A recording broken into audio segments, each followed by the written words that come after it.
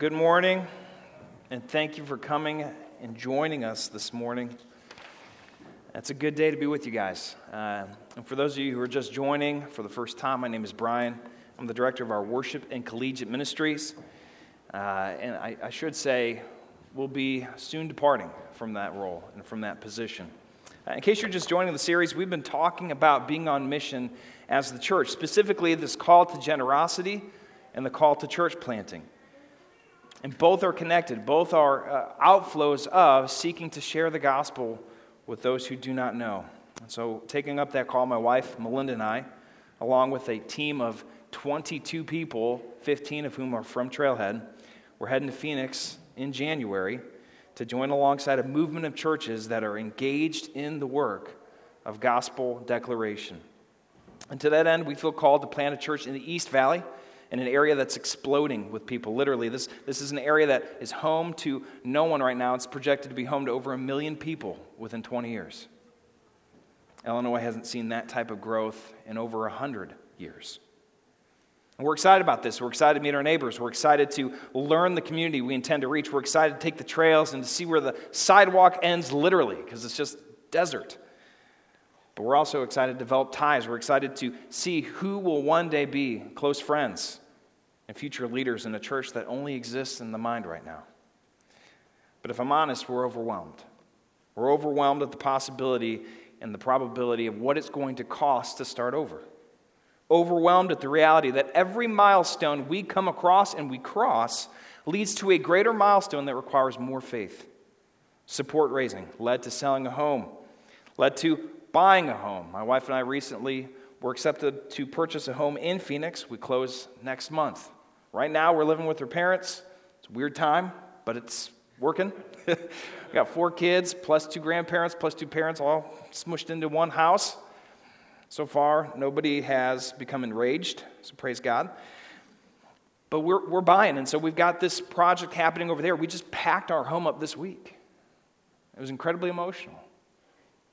Incredibly overwhelming. And all of these milestones are just to go and do more milestones, to then go and meet neighbors, to go and meet an entire community of neighbors. And once we've met those neighbors, to push into other communities and meet those neighbors. And once you start meeting those, you start building a team. And once you start building a team, you start launching a church. And here's the thing with launching a church, there's no mulligans. There's no, well, let's just take a moment and think about this. When you open the doors stay open until I close them or somebody else does.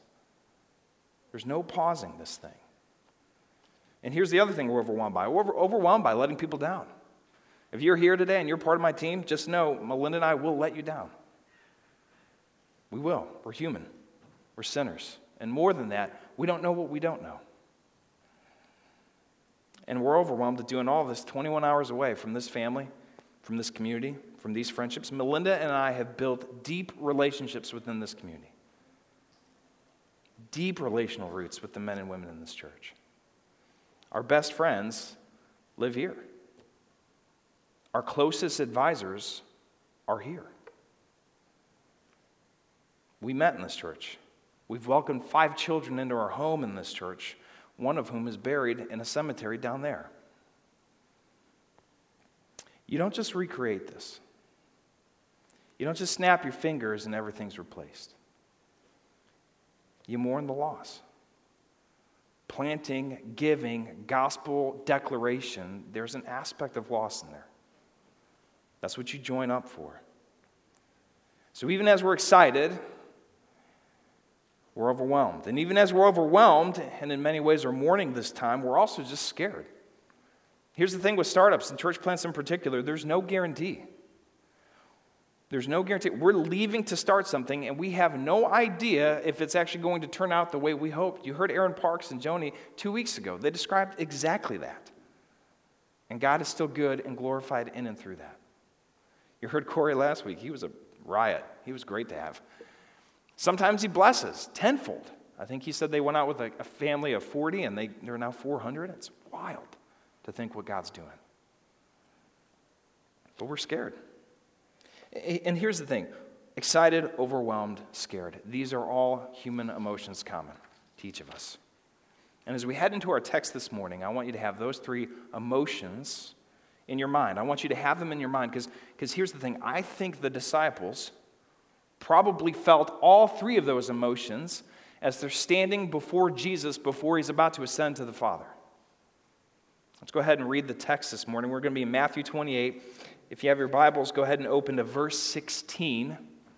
I don't have it on the screen because I want you to open up your Bibles. Or open up your Bible app, whichever. Just open up something. Look off a friend if you don't have it. But here's the thing. Keep these emotions in mind. Excited, overwhelmed, scared, fearful. And think, how do you think the disciples were feeling as they're hearing Jesus? Okay, Matthew 28, verse 16. Now the 11 disciples went to Galilee, to the mountain to which Jesus had directed them. And when they saw him, they worshipped him, but some doubted. And Jesus came and said to them, all authority in heaven and on earth has been given to me. Go, therefore, and make disciples of all nations, baptizing them in the name of the Father, and of the Son, and of the Holy Spirit, teaching them to observe all that I have commanded you. And behold, I am with you to the end of the age. The word of the Lord. Thanks be to God. Step back for a moment. We're going to reread this passage. But this time I want you to have the context in mind, okay? So just walk through the emotion. Let's have the context. Jesus is about to depart.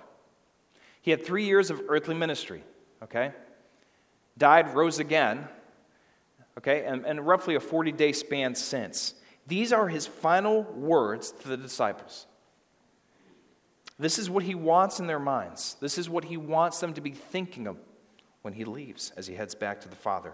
And think of the disciples. They're likely still reeling from the fact that their Savior, King Jesus, died in their eyes, has rose again, and is now leaving. Like the first death was a surprise. Wait, we thought you were going to be establishing Israel as a nation and conquering, and then you died. Now you're back, and wait, you're going again? Why don't you stay with us? Add to that Judas. Did you catch it? There's 11 disciples. What happened to the 12th? The 12th betrayed all of them and then ended up hanging himself in desperation. This has been an emotionally turbulent time. This has been a radical time for them. And yet it's only the beginning. They've walked through all of these milestones, and it's only the beginning. Let's pick it up again. Verse 16. Now the 11 went to Galilee. Again, one betrayed. To a mountain to which Jesus had directed them. We're going to talk a little bit about the mountain. And when they saw him, they worshiped him. Proper response when you're standing before Jesus. And Jesus came and he said to them, all authority in heaven and on earth has been given to me. We're going to unpack that word authority. Go, therefore, and make disciples of all nations. We're going to unpack go. Baptizing them in the name of the Father, the Son, and the Holy Spirit, our triune God. Teaching them to observe all that I've commanded you, and behold, I am with you to the end of the age. Okay, verse 20.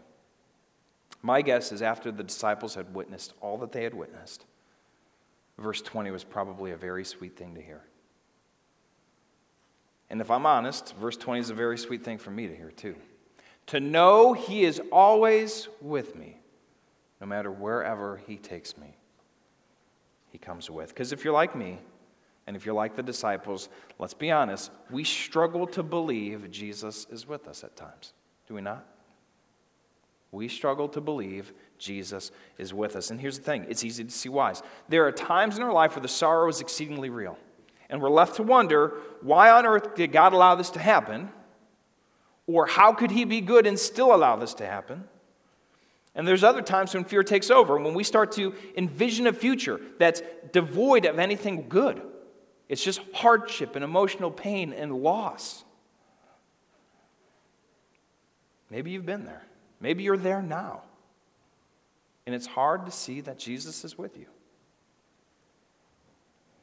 And if we're honest, can we just agree? Sometimes we think it would have been a lot easier if Jesus just stayed. Like, just set up the kingdom. Come on. You got this. You just rose from death. Set it up. His disciples thought so. Look at Acts 1. I don't have it on the screen, but I'll read it for you. This is what the disciples are saying to Jesus before he takes off. He says, they come to him and they ask, Lord, will you at this time restore the kingdom? 11 disciples asking a very valid question. Hey, you just rose from death. Do you want to set this thing up now? And he says, it's not for you to know the time or seasons that the Father is fixed by his authority. Then he goes on to say in verse 8 of chapter 6, but you will receive power when the Holy Spirit has come upon you, and you will be my witness in Jerusalem and Judea and Samaria and to the ends of the earth. Brothers and sisters, we are the primary agents for declaring the name of Jesus. We are the primary agents for setting upon this kingdom. That's why we were given the gift of life. That's why you and I have breath today. And it's why we embrace the excitement of living on mission. It's why we endure the hardship of life when we're overwhelmed. And it's why we cling to Jesus, knowing he is with us in spite of our fear. Because if Jesus is with us, how can we not tell others about him? If Jesus is with us, how can we not make the hope we have known to others? And since Jesus is with us, we must be disciples who make disciples, all of us. Jesus' plan A was not, hey, I'm going to come down, set it up, and then I'll go. His plan A was the Holy Spirit's going to indwell you as a people, and you're going to carry the message. That's his plan. And we're still living it out today. And we do this by two things. By being a people who are going. We're going to be a going people. We're going to unpack what that means from the text. And we're also going to be a people who keep watch. That word observe, I think in the NIV it's translated obey. The rendering is really this one of guarding and keeping watch over. And we'll look at that together. So we're going to talk about that. But before we do, let me just go ahead and say, we're wrapping up this series titled Harvest of Grace. We started by walking through the generosity of this church. And I think Corey said this last week, that generosity is not a sermon series, it's a core value of Trailhead. And he's absolutely correct. This church is radically generous and has been from the start. You can have a lot of complaints about a church, but one of the things about this one that you cannot complain about, it has been generous from the start. And it's one of the things that we're going to keep in our DNA as we go and plant. The other thing about this harvest of grace is this idea of church planting and sending people out. And what I want to close with this morning, what I want to end with this morning is that you, for those who are staying, for those who are continuing, for those who are seeking here in Edwardsville, you are part of the mission. It's not just about going out. It's not just about planting churches. It's not just about heading to Phoenix, although that's an aspect of what we do. It's you being on mission here. Each of us, called by God to live faithfully before him. Let's go ahead and dive in to our text this morning as we look at being a going people and a people who keep watch. Look with me, verse 16 again, as we discover what does it mean to be a going people. Not the 11. No, we keep reading it, but it's good. It's Scripture. Amen? The 11 went to Galilee, to the mountain which Jesus had directed them. And when they saw him, they worshipped him. And Jesus said to them, all authority in heaven and on earth has been given to me. Go, therefore, and make disciples of all nations, baptizing them in the name of the Father, Son, and Holy Spirit. Okay, pause. Remembering our conversation about context, there's a few words I want to highlight for you this morning. First, 11 went to where? Where'd they go? They went to a mountain. Okay, why is the mountain so important? What's this thing about mountains? When you read the Old Testament, you're going to see that there's a lot of things that happen in and around mountains. Mountains often serve as a place of covenant proposal between God and man, or covenant renewal, okay? Think of Mount Sinai. This is where Moses first received the Ten Commandments. They had left Egypt. He had brought them out, even though Pharaoh's heart was totally bent and broken. He had brought them out. He had brought them through the Red Sea. And they went up to Mount Sinai, and there the Ten Commandments were given. It was a covenant proposal. You can think about Mount Moriah. This is where Abraham, okay, the first patriarch of Israel, this is where he offered his son Isaac. And in that last moment, God said, nope, I'm going to provide a ram for you so that your son doesn't have to die because that's the child of promise. What was it? Covenant renewal. Covenant renewal.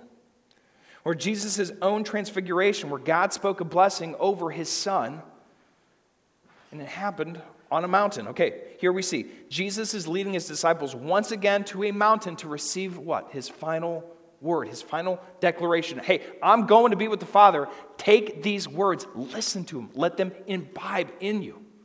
Let them breathe life through you. Happens on a mountain. And here's kind of the point. If we're going to be a going people, you need huddle. You need to remember the covenant. You need to remember the renewal. You need to be with the people of God, to be reminded of the promises of God. That's one of the main reasons why we gather on Sunday. It's one of the main reasons why community throughout the week is so important.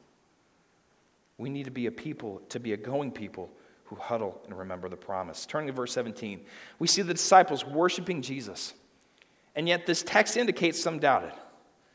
Now, this would not be included for any other reason than it's true. They were gathering, and some of them were still wondering, what's going on here, Jesus? And I love this. I love this. The Bible speaks to the full expression of human thought and emotion. The disciples were not super Christians. They were regular people like you and me. They got excited. They became overwhelmed. They became at times scared. They were even doubting at times, as Jesus had already risen. And the Bible doesn't gloss over that. Rather, it sets the stage for Jesus' response. Look with me in verse 18. He came to them, and this is what he says. He knows they're doubting. Some are. He says, all authority in heaven and on earth has been given me. Now, this sounds odd to our ears at first. Jesus is going to take this moment of doubt, and he's going to remind the disciples of his authority. And see, this only makes sense when you see Christ's authority as a blessing rather than a curse. This only makes sense when you see Christ in authority means Christ is in control, even when you and I are not. And that's the second piece of being a going people. It's not just huddling, remembering the promise. It's remembering it's in his hands. I recently had a moment where I was reminded just how little control I have in my life. 2 weeks ago, I was heading off to Phoenix because we needed to buy a home. We had sold our home. We were closing on the 18th of this month. I needed to find a place that the Pacheco group could live once we landed in Phoenix. And the day I was set to leave, an event happened that shook me to my core and quite honestly still shakes me when I think about it. My wife and I have 4 kids, 1 boy and 3 girls. And our third girl, her name's Mia, is a total spitfire. Okay, she's my passion wrapped in her mama's face, right? Which means she's beauty and chaos, all mixed in one. And I apologize to the guys who tried to date her. You're going to find out she's got my blood running through her veins. Okay, so when something goes down in the Pacheco household, more often than not, she's had a hand in, near, or around it, right? Like something's happened, Mia's probably got something to do with it. It's Saturday morning, my flight leaves in 3 hours. And at that point, I hear a crash in the bedroom. Now, crashes in any room are not that uncommon in the Pacheco household, okay? Not that uncommon. If you have kids, you understand. If you don't have kids, just imagine. They're running around, knocking stuff over, knocking each other over. But this was a loud crash, so I kind of paused and I was like, well, let's see if anybody cries, okay? I heard Mia cry out, not uncommon. She cries out quite a bit. Normally it's because Calvin's taken something. But this was kind of a cry of fear and panic, right? There's different variations of cry. There's like, just normal cry, routine cry, escalation cry, and something's wrong. Okay, there's kind of in between those top 2 brackets. And so I was starting to make my way off the couch, and that's when I heard Melinda cry out. Now, if you don't know my wife, she is calm as a cucumber, okay? She's very steady. So when she cries, something has gone terribly wrong. So I rushed into the room, and our little Mia was pinned under our very large and heavy dresser. So filled with strength that could have moved the car, her mom and I got that thing off of her. It is a heavy dresser. We're looking around. We're seeing if anything's wrong. She's got a bruise on her face, and that seems to be about it. Otherwise, it's fine. Shaken, but she's fine. I, on the other hand, am not fine. I am not fine. I'm still not fine to this day. She should have been crushed, or severely disabled, or worse. It makes no sense to me. None. I spent the next 2 hours on my face before the Lord. Because when something like that happens, you run to Jesus. Either for blessing or worse. Good or bad, you run to Jesus. Get in that habit. Make a habit. When something goes crazy, run to Jesus. Don't run away from him. Jonah tried that. Doesn't work. Run to him. And running to him, I began to cry out. I have no control. And see, what was bubbling in my heart that morning was thinking through all the logistical things. How are we going to go and buy a house in this Phoenix market? It's insane. It's insane. George can tell you about it. It's insane. Homes evaluated 2-3 times their worth that they were just 2 years ago because speculation's gone insane. I'm buying somebody else's greed. That's what I'm doing. But in that moment, I remembered how little I controlled. And I remembered how much our King Jesus controls. And man, it broke me. It broke me. Here's the thing. Most of us live lives worrying about things that are very little consequence in the grand scheme of life. You know, the thing you're not worried about when you find a dresser on your daughter, you're not worried about how much you overpaid for a house. You don't care. You don't care. It was His grace that brought me to my knees, and in that moment He reminded me it's His hand that sustains. So why am I going to worry about these things? Now here's the thing, this is a good story, right? Mia's safe, Mia's great, I don't know how it happened. Sometimes it goes the other way. We've had that experience too. And in both scenarios, God is good. And you cannot say that unless you've walked through that. And I'm telling you, having walked through that, He still is good. He still is with you. His nearness fills. His peace surpasses understanding. That's not cliche. That's not easy speak. That's not Christianese. That's real. It's true. And it's because the presence of Jesus is with you if you are His. That's the only thing. Good or bad, He remains. He is true. And He's in control. And why is this so important? Guys, if we're going to be a going people, if we're going to be a people that huddle around and remind ourselves of the promises, we have to be a people that trust it's in His hands. We have to. Because if we don't, we're never going to go. We're never going to share. We're never going to talk. We're never going to bring the good news of Jesus because really it's not that important to us. It's not really on our minds all that much because we're worried about other things.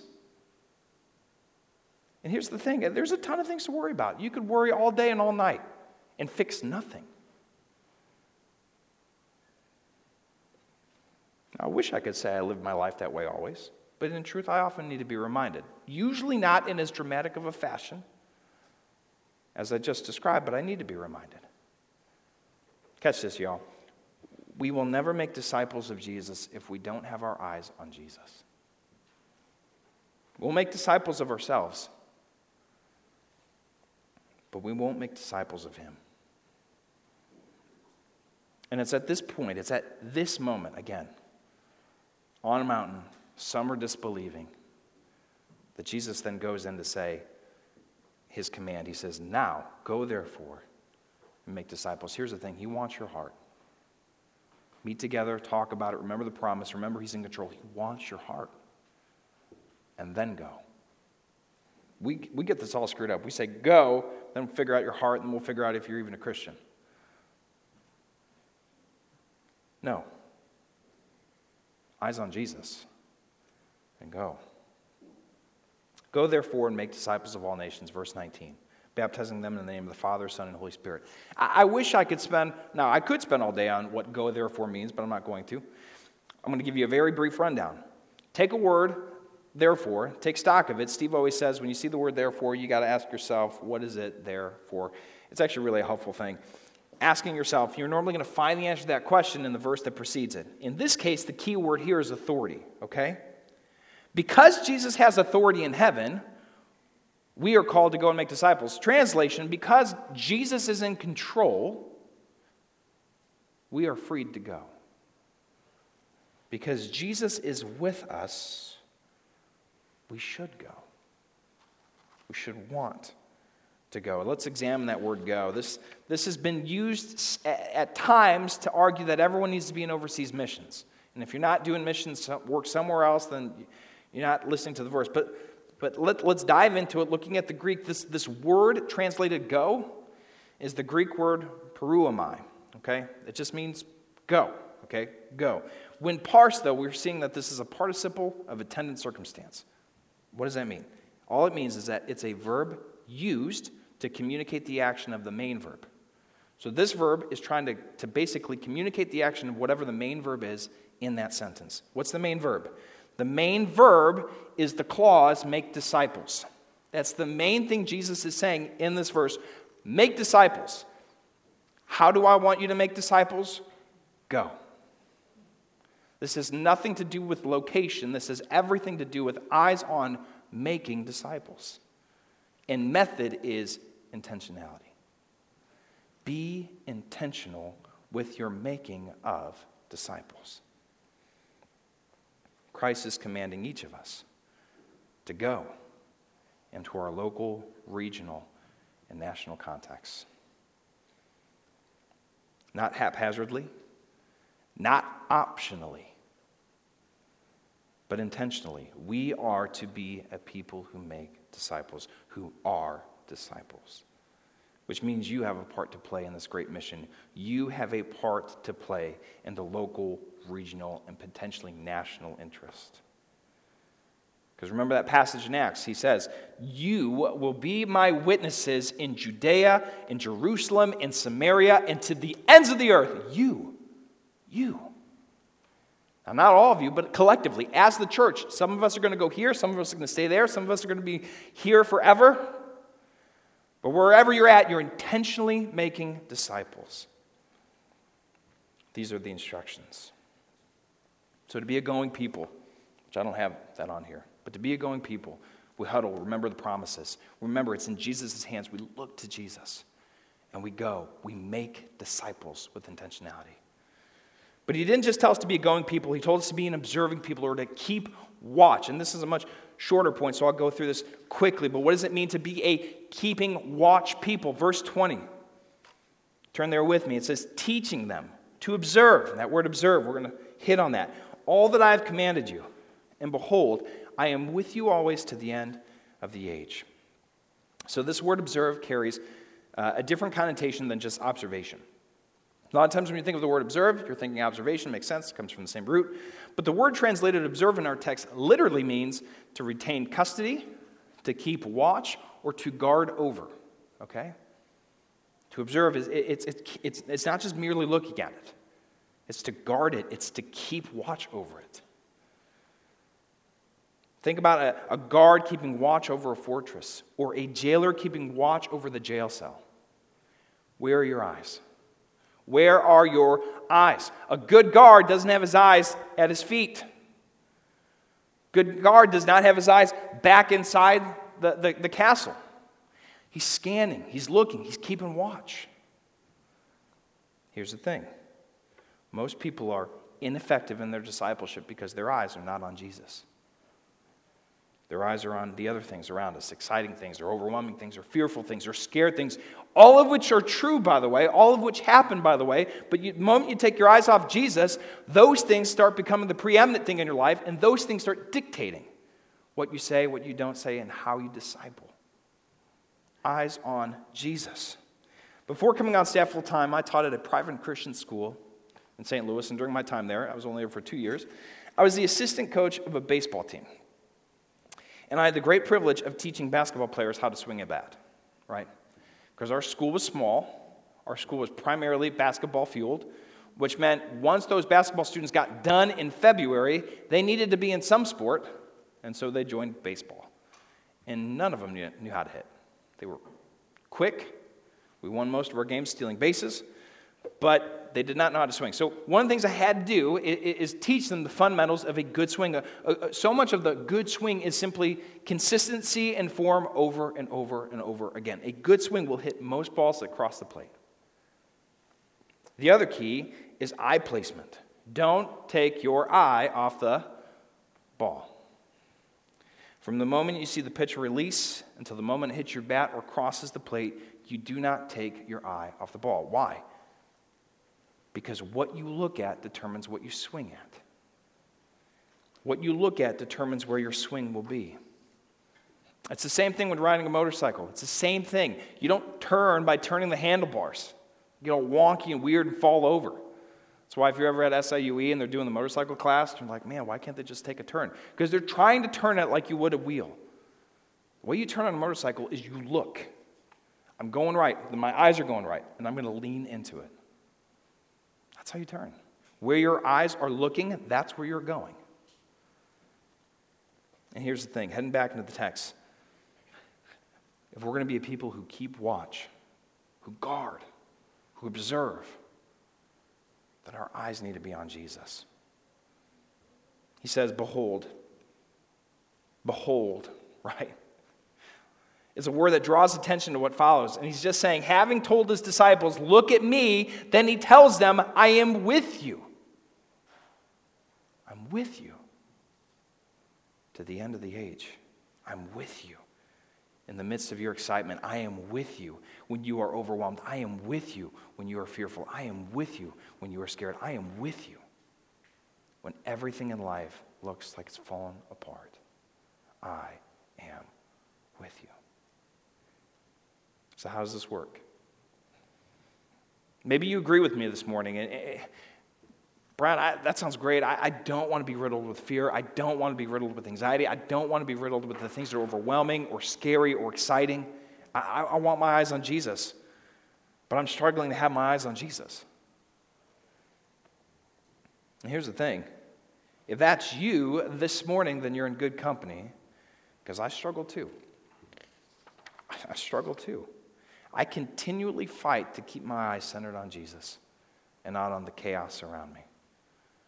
But if you are in Christ, if Christ is your Lord, then there is hope in him for you. Take a look back at the beginning of that passage. Did you see who Jesus talked with? Did he pull his disciples aside one by one? Did he just have one disciple entrusted to this work? No. He instructed the 11 together. He took them, he huddled them, he gave them, and reminded them of the promise. And I think this leads to our first point. We need to be an intentional community of disciples. At some point, it will come on. Intentional.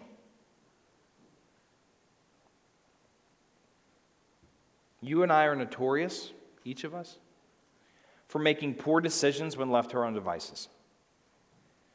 Is it any wonder that Jesus was led into the desert alone to be tempted? That Satan knew this is where I want him if I have the best shot of leading his heart astray. Is it any wonder that Peter denied Christ 3 times when he was alone, standing outside the court gate? Is it any wonder why Paul encouraged the believers to gather together, not neglecting to meet as some had done?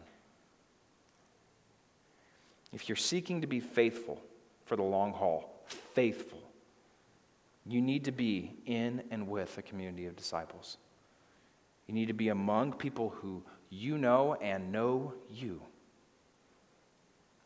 There are no lone range Christians in the Bible, and we're tempted to believe it. Here's the thing, even Elijah, right? Prophet of God, did some amazing work with the Baals, right? Remember, they were offering their sacrifice and he was making fun of them. If you haven't read it, go back. Old Testament's awesome. Elijah, he cries out to God. He's like, only me serves you. And God reminded him, no, I have 7,000 others that have not bent the knee to Baal. So calm down, Elijah. If Elijah is tempted to think, just me, I'm the only one, what do you think about you and I? We're going to be tempted to believe we can do this on our own. God and I have got something. I've heard that so many times from students. Oh, I've got my thing with God. I'm like, really? Does it match what's in the Bible? My guess is no. My guess is no. Okay? Here's the thing. Community night, one time a week, community group, that's a start. That's a start. It's a good place to build intentional community, but you must pursue it. You must go after it. The huddle's important.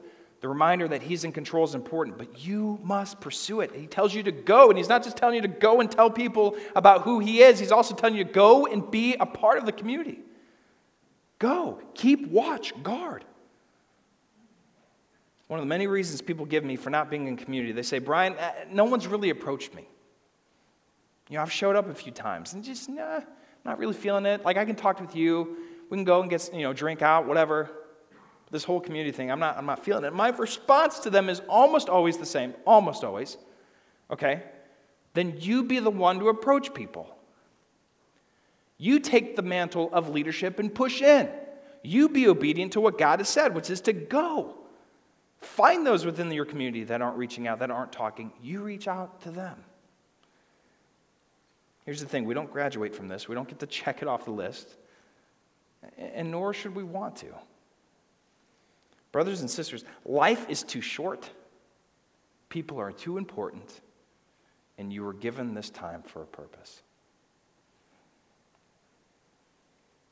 But intentional community isn't the only thing we see in this. Intentional community is one, but we're going to be intentionally making disciples. Wow, that's awesome. It's already there. Verse 19, go, therefore, make disciples. You're like, Brian, we've read this 5 times. I'm going to read it 15 times.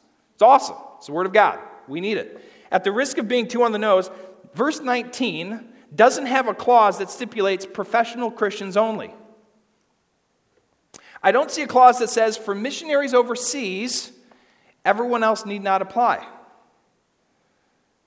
Instead, what I see is an invitation to share in the harvest of grace. And this leads to our second principle. We need to be intentionally making disciples. So intentional, go, peruamai, go within the people of God. And then go and make his name known. There's a great lie that's been perpetrated on the American church. Many of them, but the one I'm going to talk about this morning is the belief that the way people do ministry is that we pay them to do ministry. Just Steve, Aaron, and I. That's it. Hey, Trail of Church is doing their job. We got 3 full-time staff. Go. We got a church plant going. Great. Awesome. I'm glad they're doing ministry. What in the world? What in the world? It's not just incorrect. It's deadly to your soul. Shepherds, pastors, overseers. Yes, we're called to equip people. But it's so that we would all share in the work. You don't just get to sign a check and be done with it. You're called onto a glorious mission. And sometimes that means signing the check. But the glorious mission is to tell the good news of Jesus. It's not optional. It's not just for church planters or missionaries or launch teams or spiritual people. Each of us are called. Each of us are called. And with your eyes on Jesus, the type of disciple you make is a disciple that looks like him. That's how you foster a heart that makes disciples. Okay. I want to talk about Jesus for just a second, since we've been talking about him a lot this morning. What strengthens us to make disciples? What strengthens us is Jesus is with us. We are enabled and qualified. Hear me, if you have the Spirit of God in you, you are a child of God, you are enabled and qualified. Like, Brian, I've never been to seminary. Most people that wrote the Bible never went to seminary. Okay? Holy Spirit infused, they did just fine. Yeah, but Brian, there's a lot of things I don't know. Okay. Pray. Read. Join a community that's going to encourage those things. You still have the Holy Spirit of God. You still have a hope. Share what little you know. I have seen people share the gospel, and I literally see people come to Jesus, and I looked at it and I'm like, I don't even know if they made sense. I've stood next to college students, try to muddle their way through the gospel presentation, see people receive it, and I'm left stunned like, what just happened? Because the Spirit of God gets the trump card over all of it. I'm not saying don't try to know more. I'm not saying don't try to have knowledge. I'm not saying seminary is bad. I went to seminary. What I am saying is it's the Holy Spirit that changes the heart. We're called to go. And He's qualified and enabled you because He has authority. Here's the thing. We are called to reap in this harvest of grace because He first sowed the seeds. And how? How is it that we have the ability to witness dead men and women come back to life?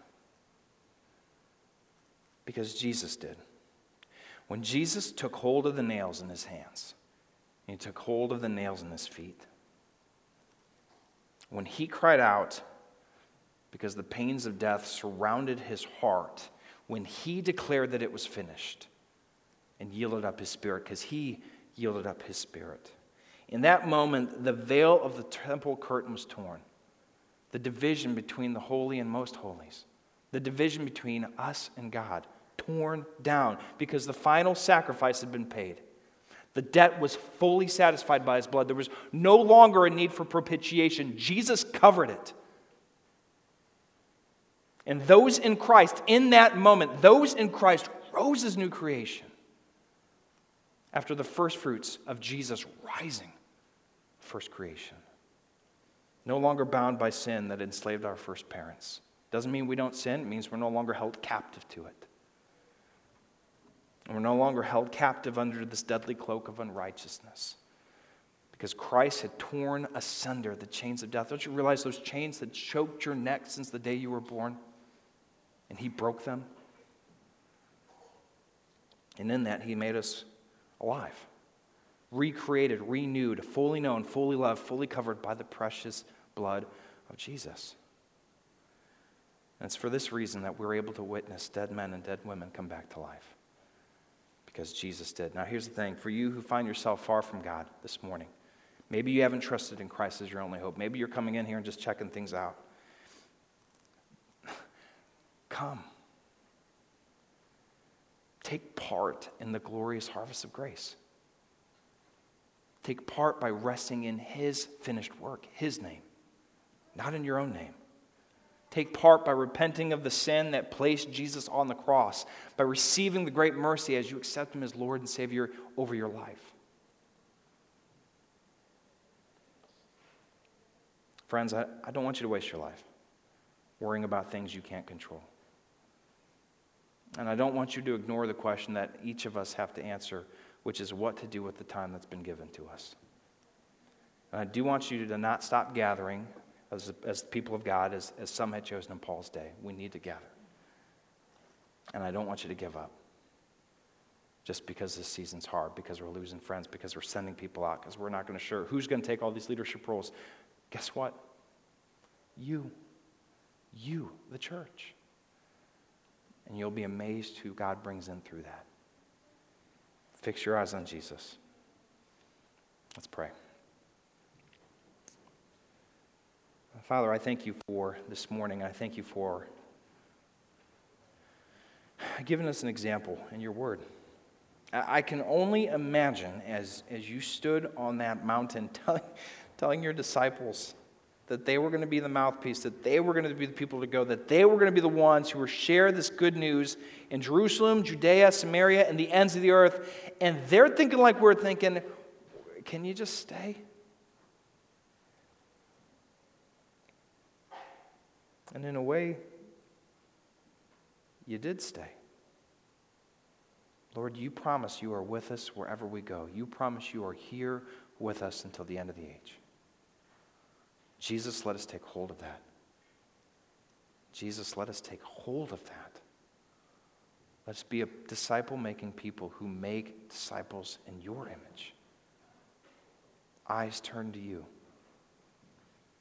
Let us be a people who are going, a people who huddle together, who are reminding each other of the promises of You, who are reminding each other of the control that we don't have, but that You do because You have all authority in and under heaven, and reminding ourselves of the promise that You walk with us.